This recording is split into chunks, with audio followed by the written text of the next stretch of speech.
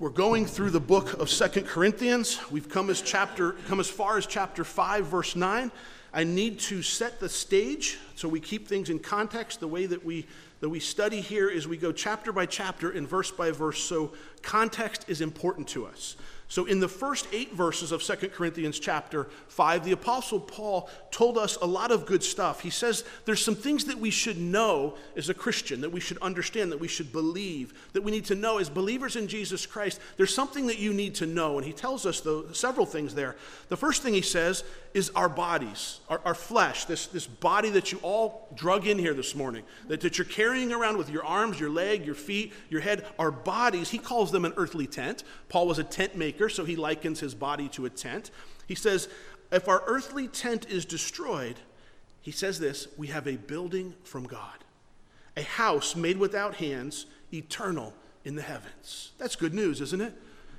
If our earthly tent, if our earthly body is destroyed, and you're a believer in Jesus Christ, there's a house. Remember a tent, we talked about it last week, that's portable, that's temporary.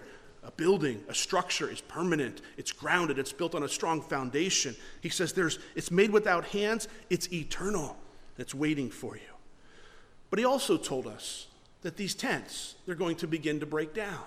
Those of us that are older have experienced some of that. We understand the creaking of our joints and the breaking down of our bodies and the pain. And it happens at different, not only older, it can happen with younger people too. Their bodies begin to get sick. And he says when they get sick, we have a tendency they're going to break down, and we have a tendency to look forward to our future tent. Because there's a permanent structure, a permanent building, we can look forward to it. It's not that someday, let me put it really easy, someday you're going to get rid of this body and get a new one. And that's good news. We get rid of this physical body and we get a spiritual body that we're going to carry with us for all of eternity. And he told us that right now in this physical body, God's preparing us for the eternal body. And he tells us that it's coming. How can we be so sure? He said, I've given you the Holy Spirit as a guarantee. And these are all things we covered last week. I'm just kind of highlighting them for you this morning.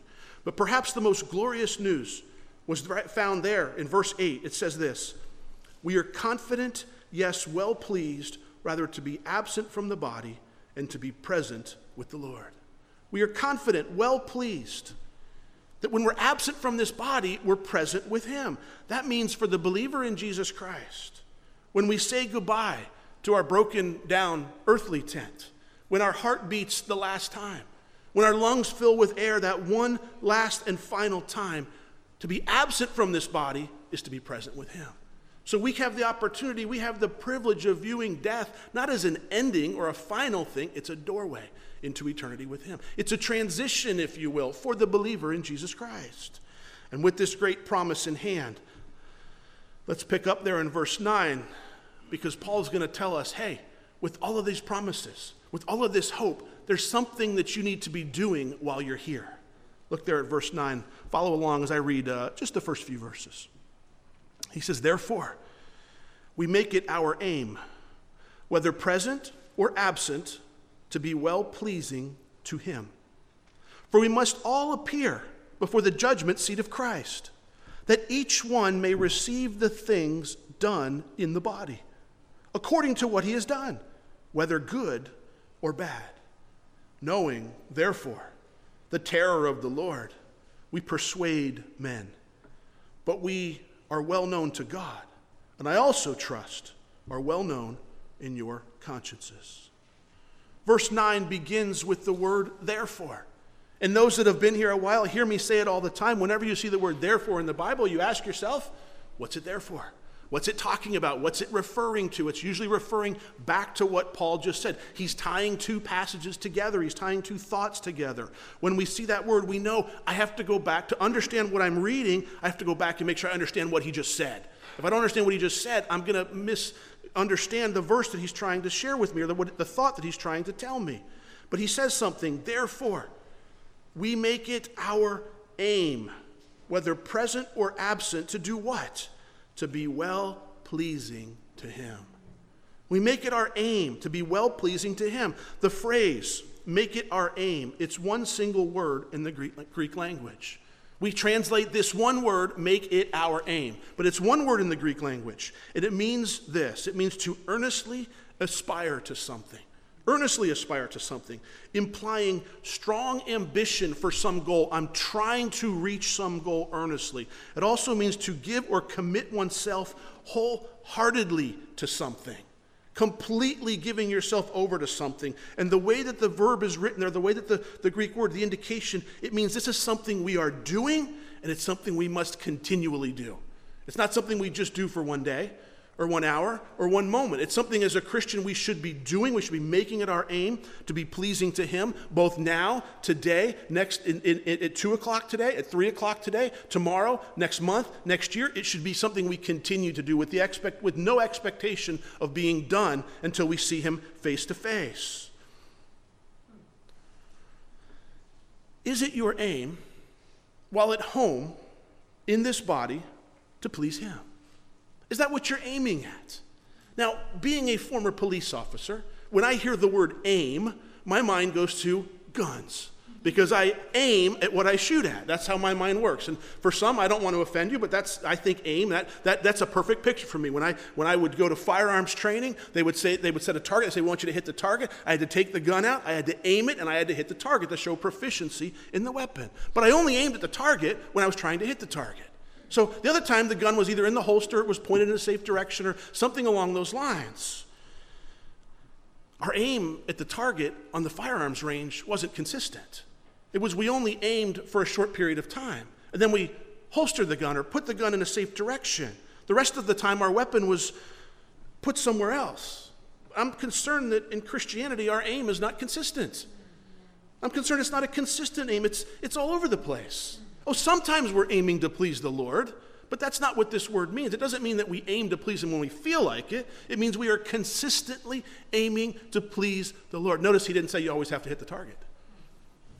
We fall short, don't we? We don't always hit. Most police officers don't always hit the target either when they're aiming. Not most, some. Sometimes you miss in life. That's the way it goes.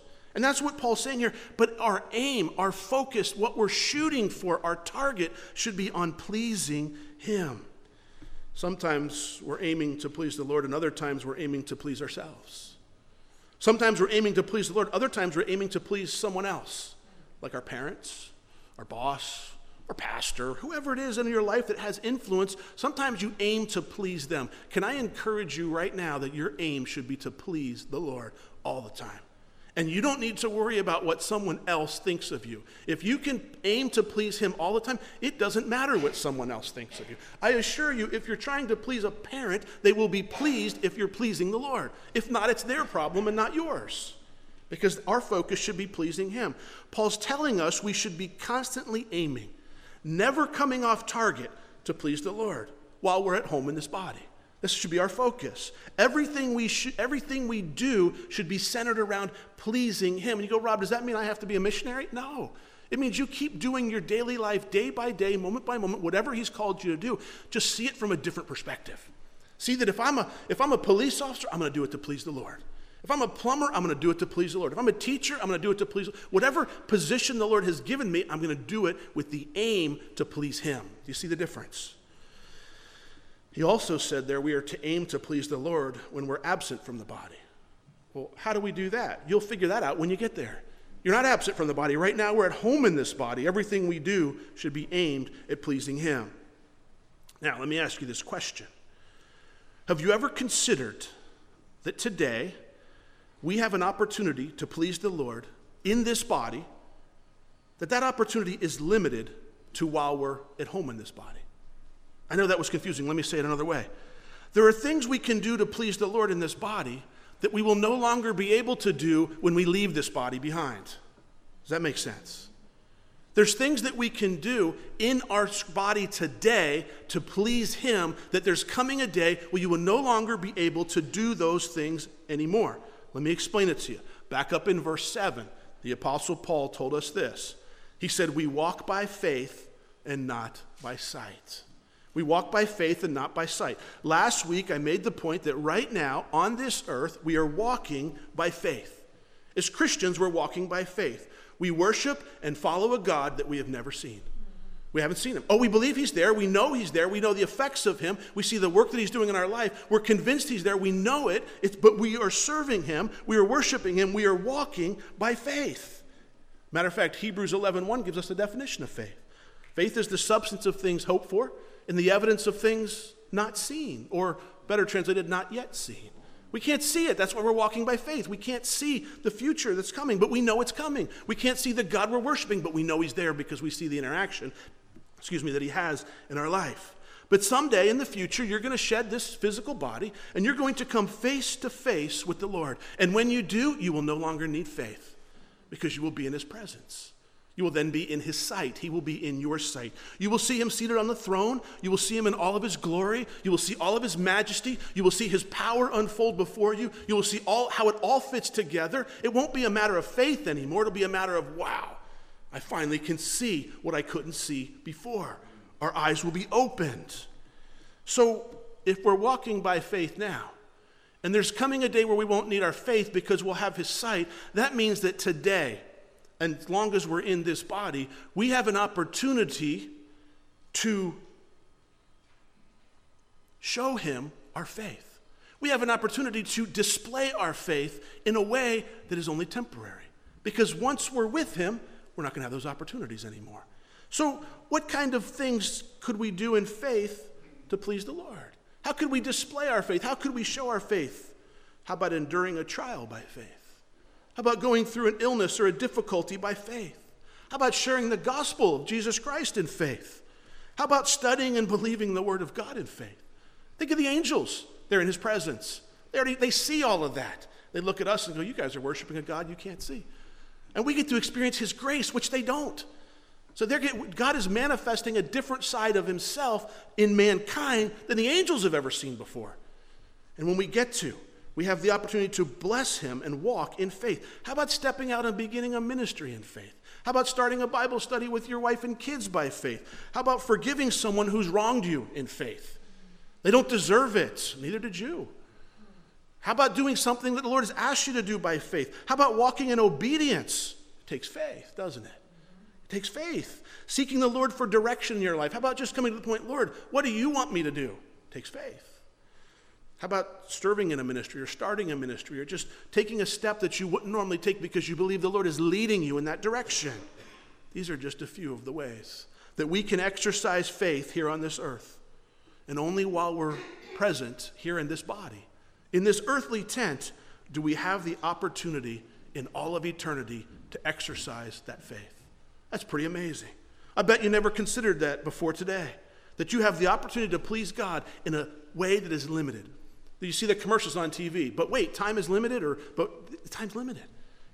How much time do I have, Rob? I don't know that. How much time do you have left on this earth? I don't know that. You don't know that. The Lord knows that. We have an appointed day, but you have the opportunity to exercise faith and live in faith, and when you do, it's going to make a difference. That's what Paul tells us. He gives us a reason there. He tells us why we should make it our aim to be well-pleasing to him. He doesn't just say do it. He says, let me explain to you why. He tells us, look there in verse 10. He says, for we must all appear before the judgment seat of Christ, that each one may receive the things done in the body, according to what he has done, whether good or bad. When we pass from these bodies and we go on to see the Lord, we're going to have to give an account for what we've done in this body, whether good or bad. That's what Paul's saying. Now, I don't want to confuse you, so I want to make something clear to you. The Bible speaks of two coming judgments. The first one is known as the white throne judgment, or the first one we're going to talk about is the white throne judgment. The second one is called the judgment seat of Christ, which Paul's talking about right here. And they're two different judgments, and let me explain the difference to you. The great white throne judgment is found in the book of Revelation, chapter 20, and I want to read to you what it says. I'm going to read from Revelation chapter 20. I'll pick up in verse 11. You don't need to turn there, but you can if you want. It says this, then I saw a great white throne, and him who sat on it, from whose face the earth and the heaven fled away, and there was found no place for them. And I saw the dead, small and great, standing before God, and the books were opened. And another book was opened, which is the book of life. And the dead were judged according to their works by the things which were written in the books. The sea, The oceans gave up the dead who were in it. And death and Hades delivered up the dead who were in them. And they were judged, each one according to his works. Then death and Hades were cast into the lake of fire.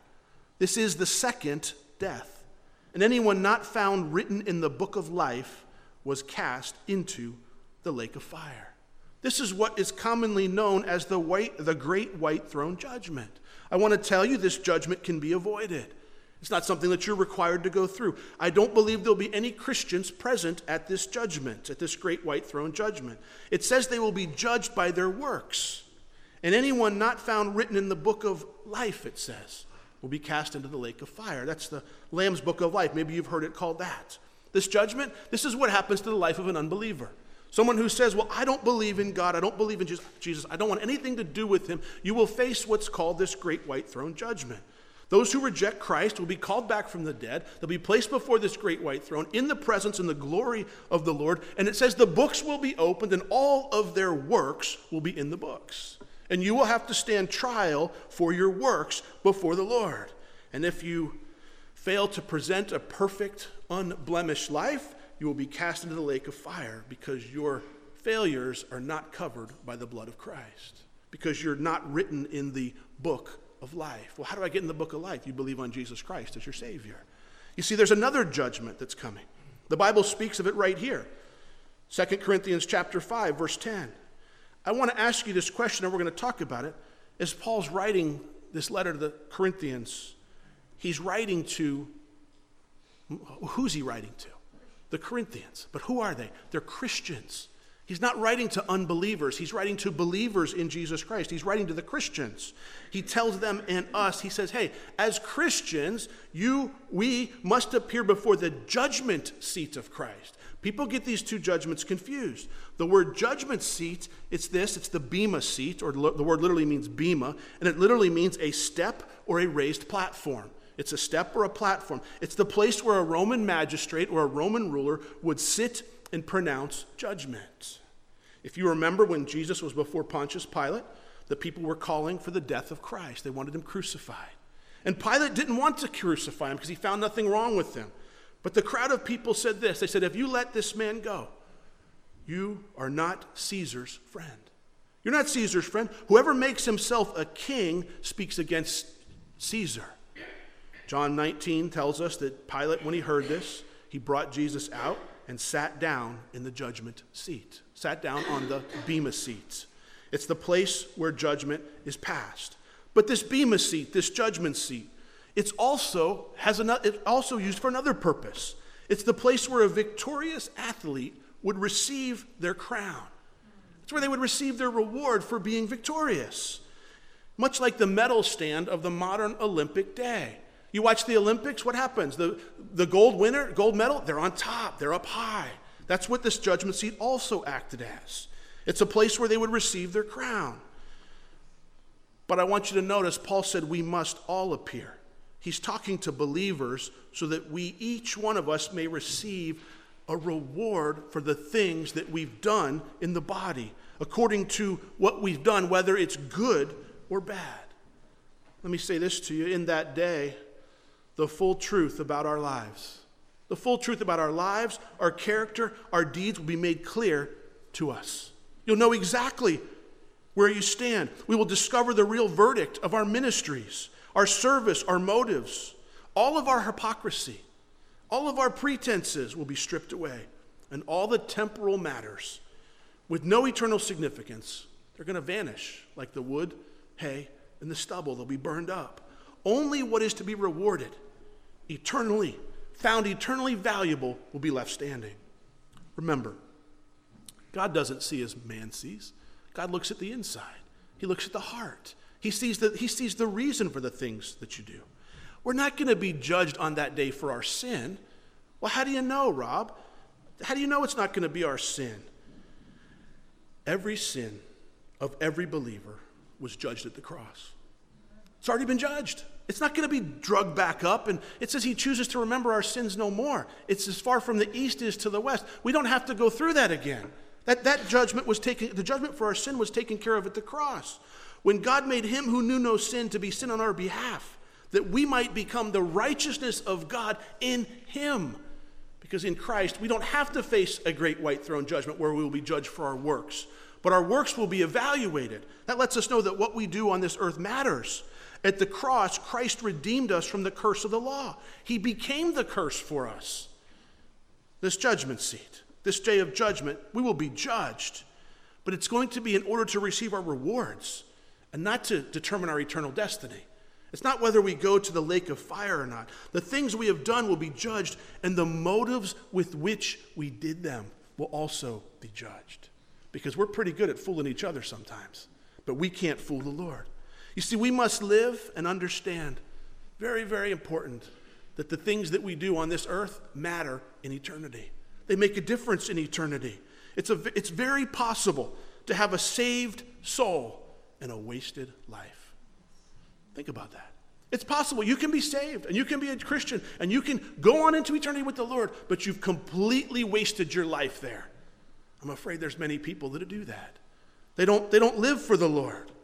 You see, this should be an encouragement in our service to the Lord. It should be something that entices us, it encourages us, it pushes us forward. It should remind us of the principle in Hebrews chapter 6, verse 10, for God is not unjust to forget your work and labor of love which you have shown toward his name, in that you have ministered to the saints and do minister. Paul knows that the troubles of this life, they're worth it. All that he endured, it's going to be worth it in the end. All that he went through, all the persecution, all the trials, all the difficulties, he knows that I will be rewarded at the judgment seat of Christ. Therefore, I make it my aim to please him as long as I'm in this body, because it's going to matter someday. But I said something important, and I don't want to skip over it. Not only do the things that we've done will be judged, but I said our motives will be judged too. And that's important. It's very possible to do the right thing with the wrong heart. You see, sometimes we can pretend that we're Christians doing the right thing, and it looks like we're doing the right thing, and everyone around us thinks we're doing the right thing, but our heart is far from the Lord. You know what it's like when someone tells you something and you disagree with them inside, and you grit your teeth and you mumble under your breath and you do it anyways. Yes, you accomplished what they said. I did the thing that my boss told me to, my mom told me to do. I did that thing, but where was your heart when you did it?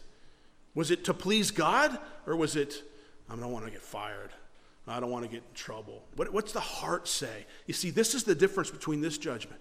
It's that judgment displayed your works, but you're going to be rewarded not for the things you fooled people on, but for the things you truly had a pure heart in serving the Lord. Because it's very easy to get stuck in ministry and doing things for the Lord when you really want other people just to notice you. And you want them to see, oh, look how spiritual I am. Look what I've done. Look at me. This is nothing new. This is the same concept Paul spoke of back in 1 Corinthians chapter 3, verse 12 through 15.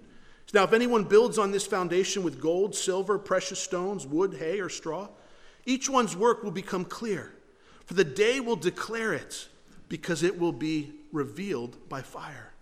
And fire will test each one's work of what sort it is.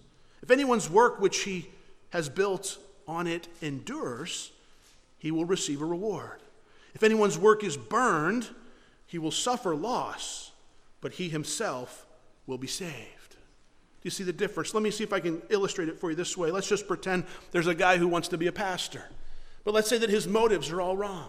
See, not so much that he wants to be a pastor, he just likes perhaps the recognition that a pastor gets. He just wants people to tell him how great he is and how much his message ministered to them, or how he affected their life. And let's say the motives are off. And the guy goes through it, he does it, he becomes a pastor, he starts teaching the Bible, and he's sharing it, and the church grows, and people are getting blessed, and they start telling him all these things. And in his mind, he elevates himself rather than putting the focus on God. God's still going to use him. He's still going to use him, but when it comes time to stand for reward, the Lord might just look and say, you didn't do that for me, you did that for yourself. You didn't do that for me, you did that so you would get credit for it. You did that so you would get glory for it. You didn't do that for me. See, the things that we do for the Lord, they're done in secret. We don't want everyone to see, and we don't care if nobody notices. Because sometimes we do things to the Lord and we go, well, I want someone to see. Look at me, look what I'm doing for the Lord. Other times, the true heart says, I don't care if anybody notices. I'm doing this for God and God alone. And it doesn't really matter. As a matter of fact, I don't want any recognition here on this earth. It's better that I get my rewards in heaven. Do you see the difference? The appearance before Christ's judgment seat, see it as a privilege for Christians. It's our reward ceremony. It's not that we're concerned with our eternal destiny. We already know that. That's secured at the cross. But with the assessment of our works and the motivations with which we did them will become clearly apparent, and we will be rewarded righteously. It should motivate us into Christian ministry and service towards the Lord and the Lord alone. For non-Christians, those that choose not to believe, well, the first judgment awaits you, the white throne judgment, where you will be judged on your works of this life. And that's usually what most people that choose not to believe ask for. I'm a good person, that's good enough for me. Very well, the Bible tells you what will happen, and you will be cast into the lake of fire. That's very clear. And I don't say that in a way of, I say that to convince you to become a believer, but I don't say that in a way of, I don't want to minimize it, and I don't want to say it's not true. It's very, very much true. It should be something that you take serious. As believers, we need to come to the realization the things that we do on this earth are going to make a difference in eternity. That'll change the way you live next week. It'll change the way you schedule your day. Look at verse 11. Knowing, therefore, the terror of the Lord, we persuade men. But we are well known to God, and I also trust are well known in your consciences. The word for terror can also be translated reverence or fear. Since we know the fear of the Lord, since we have reverence for the Lord, Paul says we persuade men. Persuade men. He doesn't say we just tell people about Jesus. He says we persuade men. To persuade men should be at the heart of everyone who has the gospel in their very own heart. Don't you want what you've come to believe? Don't you want other people to experience the freedom that you have? Don't you want, as the Lord works in your heart and he removes things, anger, bitterness, forgiveness, and teaches you all these things, don't you want other people to experience that? Paul says we persuade them. We persuade them. We persuade them. We desire to share it. The word for persuade, it means to convince somebody to believe something and to act on the basis of what is recommended. To convince them to believe what you're telling them and to get them to act on it. We don't simply throw out ideas without caring how people respond to them. I share the gospel, no big deal, it's up to them. No, we persuade them, he says. We don't just throw out the ideas. We should persuade them, convince them to act on your words, bring them to a place of decision. This is serious. They still have to decide. I'll decide later. Well, you just decided not to follow if that's the case. In Acts chapter 26, the Apostle Paul was before King Agrippa. And after he laid out the gospel to King Agrippa, if you remember what King Agrippa said to Paul, he said this, "You almost persuade me to become a Christian." Paul did his job. He laid it out. If I wasn't king, then I see what you're saying. You know what Paul said to him? Paul said, "I would to God that not only you, but also all who hear me today." King Agrippa, I don't just want you to become a Christian. I want everybody. They might become both almost and together, such as I. Become just like me. And he goes, oh, by the way, except for these chains. Because he was in prison. He was enchained. I want you to become just like me as a Christian, just minus the chains. Good, we don't want that part anyways, Paul. But if the Lord leads, would you be willing? You see, we don't do this. We don't persuade. We don't draw people to with the idea or the intention of receiving a temporary emotional response. You see, sometimes that's been done wrong, I think. Sometimes we can share the gospel. Sometimes pastors will share the gospel, and they're looking for an emotional response in some way of collecting statistical data of perhaps somebody who got saved. There's nothing wrong with giving an altar call and people coming forward, but there comes a point where I need to persuade, and then I need to let people make a choice. I don't want an emotional response. I want a life-changing choice. I want someone who's going to say, yes, I'll follow Jesus for the rest of my life. Not someone who says, I just don't want to burn in hell, but I want to keep living my life the way that I want to. You see, I want to follow Jesus for the rest of my life. Look there at verse 12 for me. Paul says there to the church, "For we do not commend ourselves again to you, but give you opportunity to boast on our behalf, that you may have an answer for those who boast in appearance and not in heart. For if we are beside ourselves, it's for God. Or if we are of sound mind, it is for you." Paul's saying, are we commending ourselves? Are we bragging about ourselves? No, we're just simply giving you a reason as we talk to you and write to you and share with you what's going on in our lives. We're just telling you what's going on. Some people who came to Corinth, they bragged about their spectacular ministries. It was all about them. They didn't have a sincere heart, Paul said. Paul said it's all about the heart. They would say things like, look how great our ministry is. Look what we've done. Look how many people we've led to Christ. You've heard these things. And it's not about the Lord, it's about us and the ministry. It's about look what I'm doing, not look what God's doing. The Corinthian Christians liked those people who gloried in appearance and not in heart. They were more entertaining. There was more statistical data that drew them in. It was interesting for them. They actually looked down on the Apostle Paul. Paul, why is your life so hard? Why are you sick? Why is it so difficult for you if you're following Christ? Paul says, as I'm talking to you about my struggles and my trials, I'm giving you a way to respond to false teachers. I'm telling you how to answer them. He showed them in his humanity that his words weren't empty, that he was living out what he was preaching. You see, sometimes those are only concerned about the outside. They're not really living what they're preaching. They're just telling you what they think that you want to hear so you will support them. And Paul says, the reason I tell you these things is not so you'll feel sorry for me, so that you'll know that I'm practicing what I'm preaching. This is my heart. This is what I'm living. Paul says, if you think I'm crazy, I'm only doing this to glorify God. If you think I'm beside myself, I'm only doing it to glorify God. If you think I'm in my right minds, I'm doing it for your benefit. It's so that you will see the life that we live is not just a life of, I'm not trying to get something from you, I'm trying to give something to you. And I'm going to persuade you with my life if that's what it takes. Paul should have deserted the church in Corinth a long time ago. They had deserted him a long time ago, but yet he kept on because he cared about them. He kept persuading them. In spite of all the false teachers that would come in, he kept writing, he kept visiting. He went there to try to persuade them. He didn't give up. And Paul says, there's one thing I want you to know. I want to explain to you why I do this. Look there at verse 14.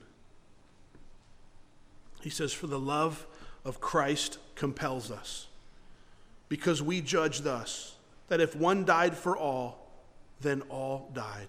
And he died for all, that those who live should live no longer for themselves, but for him who died for them and rose again. Paul says, my ministry is motivated by the love of Christ. It's the very thing that compelled Paul to endure and persevere through all the trials and all that he went through. It was Christ's love for him that drove him to the ministry. Charles Spurgeon explained it this way. He said, to say the love of Christ compels us is to say that the love of Christ has power. It has a force that can bind us and influence us. The love of Christ had pressed Paul's energies into one force, turned them into one channel, and then driven them forward with a wonderful force till he and his fellows had become a mighty power for good, ever active and energetic. You see, it's the love that Paul says, God loved me so much, Christ loved me so much, that's what's driving me forward. That's why I'm pursuing this. Have you ever really considered the love of Christ, the love that Christ has for you? What is it driving you towards? What is it forcing you towards? What direction is it pushing you? Paul goes on to tell us if one died for all, then all died. Well, how is it that Jesus died for all? His death is able to save all who come to him. All those that are saved he died for. As a result, Paul says, the work that Christ did on the cross, he died for all. Those that accept him can receive that work. He makes it rather clear there to me. If you join yourself to Christ by faith, then you've also died and spiritually risen again with him. That's what he's talking about. So since Jesus died for you, are you living for him?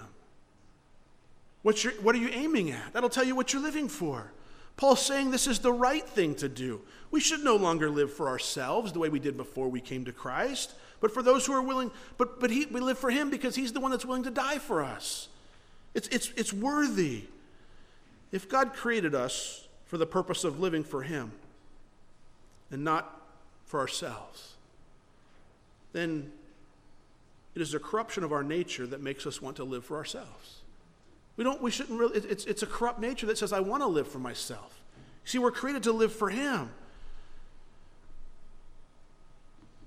Let me see if I can explain this one more way to make it clear. For the love of Christ compels us. Paul's saying the love that Christ has for me is compelling me to make it my aim to please him as long as I'm on this earth. What about you? What about me? You know, it's not just, that compelled me last week, last month, or last year. What is compelling you forward this week coming up? Is it the love of Christ, the fact that you've been forgiven for your sins if you're a believer, and you can go and go, I've got to go do the work of the Lord now. And that doesn't mean become a missionary or a pastor. It means just simply walk through my day after day, doing the job that being a husband, being a wife, being a mom, being a dad, being a brother, being a sister, pleasing to the Lord. It's not something, we miss that. We think ministry, we think, missionary and pastor and all. No, it doesn't. We all have a ministry before us tomorrow. Just within your own family, you have one.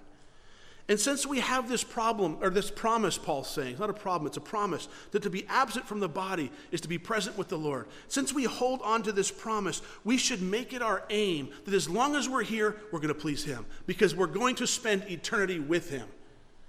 If you can't worship him here, what makes you think you're going to want to worship him there?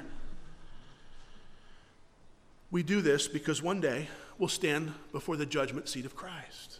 And all that we've done for him will be put into the fire. It'll come out, whatever was done truly for him. Whatever we've done with false motives will be pushed aside. Will be burned up. Will be left behind. But what we realize is the things that I do today on this earth, they're limited in time because I'm not going to be walking by faith forever. And they matter in eternity.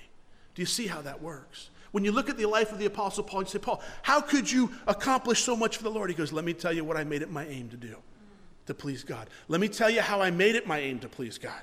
I realized how much he loved me. When I realized how much he loved me, I wanted to please him. As I began to please him, he started doing this stuff through me. It's real simple. It works that way.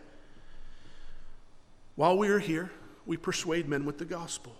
It's the love of Christ that compels us to do this. May the love of Christ be the very thing that drives you until you take your last breath, till your heart beats the last time. May it truly be your aim and mine to please him forever. We won't always hit our target. We're going to make mistakes, and we have his grace and his mercy for that. Thank you, Lord Jesus, for going to the cross. But we will receive a reward for all those things that we do for him. Thank you for that promise as well. I'm convinced many of the rewards that we think we're going to get, we're not going to get them. We think we do great things, and he goes, you got your reward. A lot of what I teach, you guys say, the great message, I got my reward. Man, you took it from me. I already got it. No, I'm just kidding. I don't care. I don't know how it all works, but I'm convinced that things that we do that nobody knows about, that's where the rewards fall. No one knows. It's just you and him, where he says, hey, I want you to do this. I want you to do that. And you respond in faith, and you do it. Let's pray. Father, you've given us quite an example in the Apostle Paul. And Lord, as we hear a study like this morning, and we even come to the place where we go, yeah, I need to make it my aim to please him. Lord, would you show us how to do that? As we wake up tomorrow morning, would you tell us what it is that's pleasing you? And if we're doing something that's not pleasing you, would you convict us through the Holy Spirit? May we respond to that conviction in repentance and change. Lord, may it be the heart of every person here, whether they're regular or just visiting, to spend the rest of their life pleasing you. Lord, may we come to the realization, may we believe in faith the truth. The things that we do here are going to matter in eternity. And may your love for us be what drives us for the rest of our life. In Jesus' name, amen.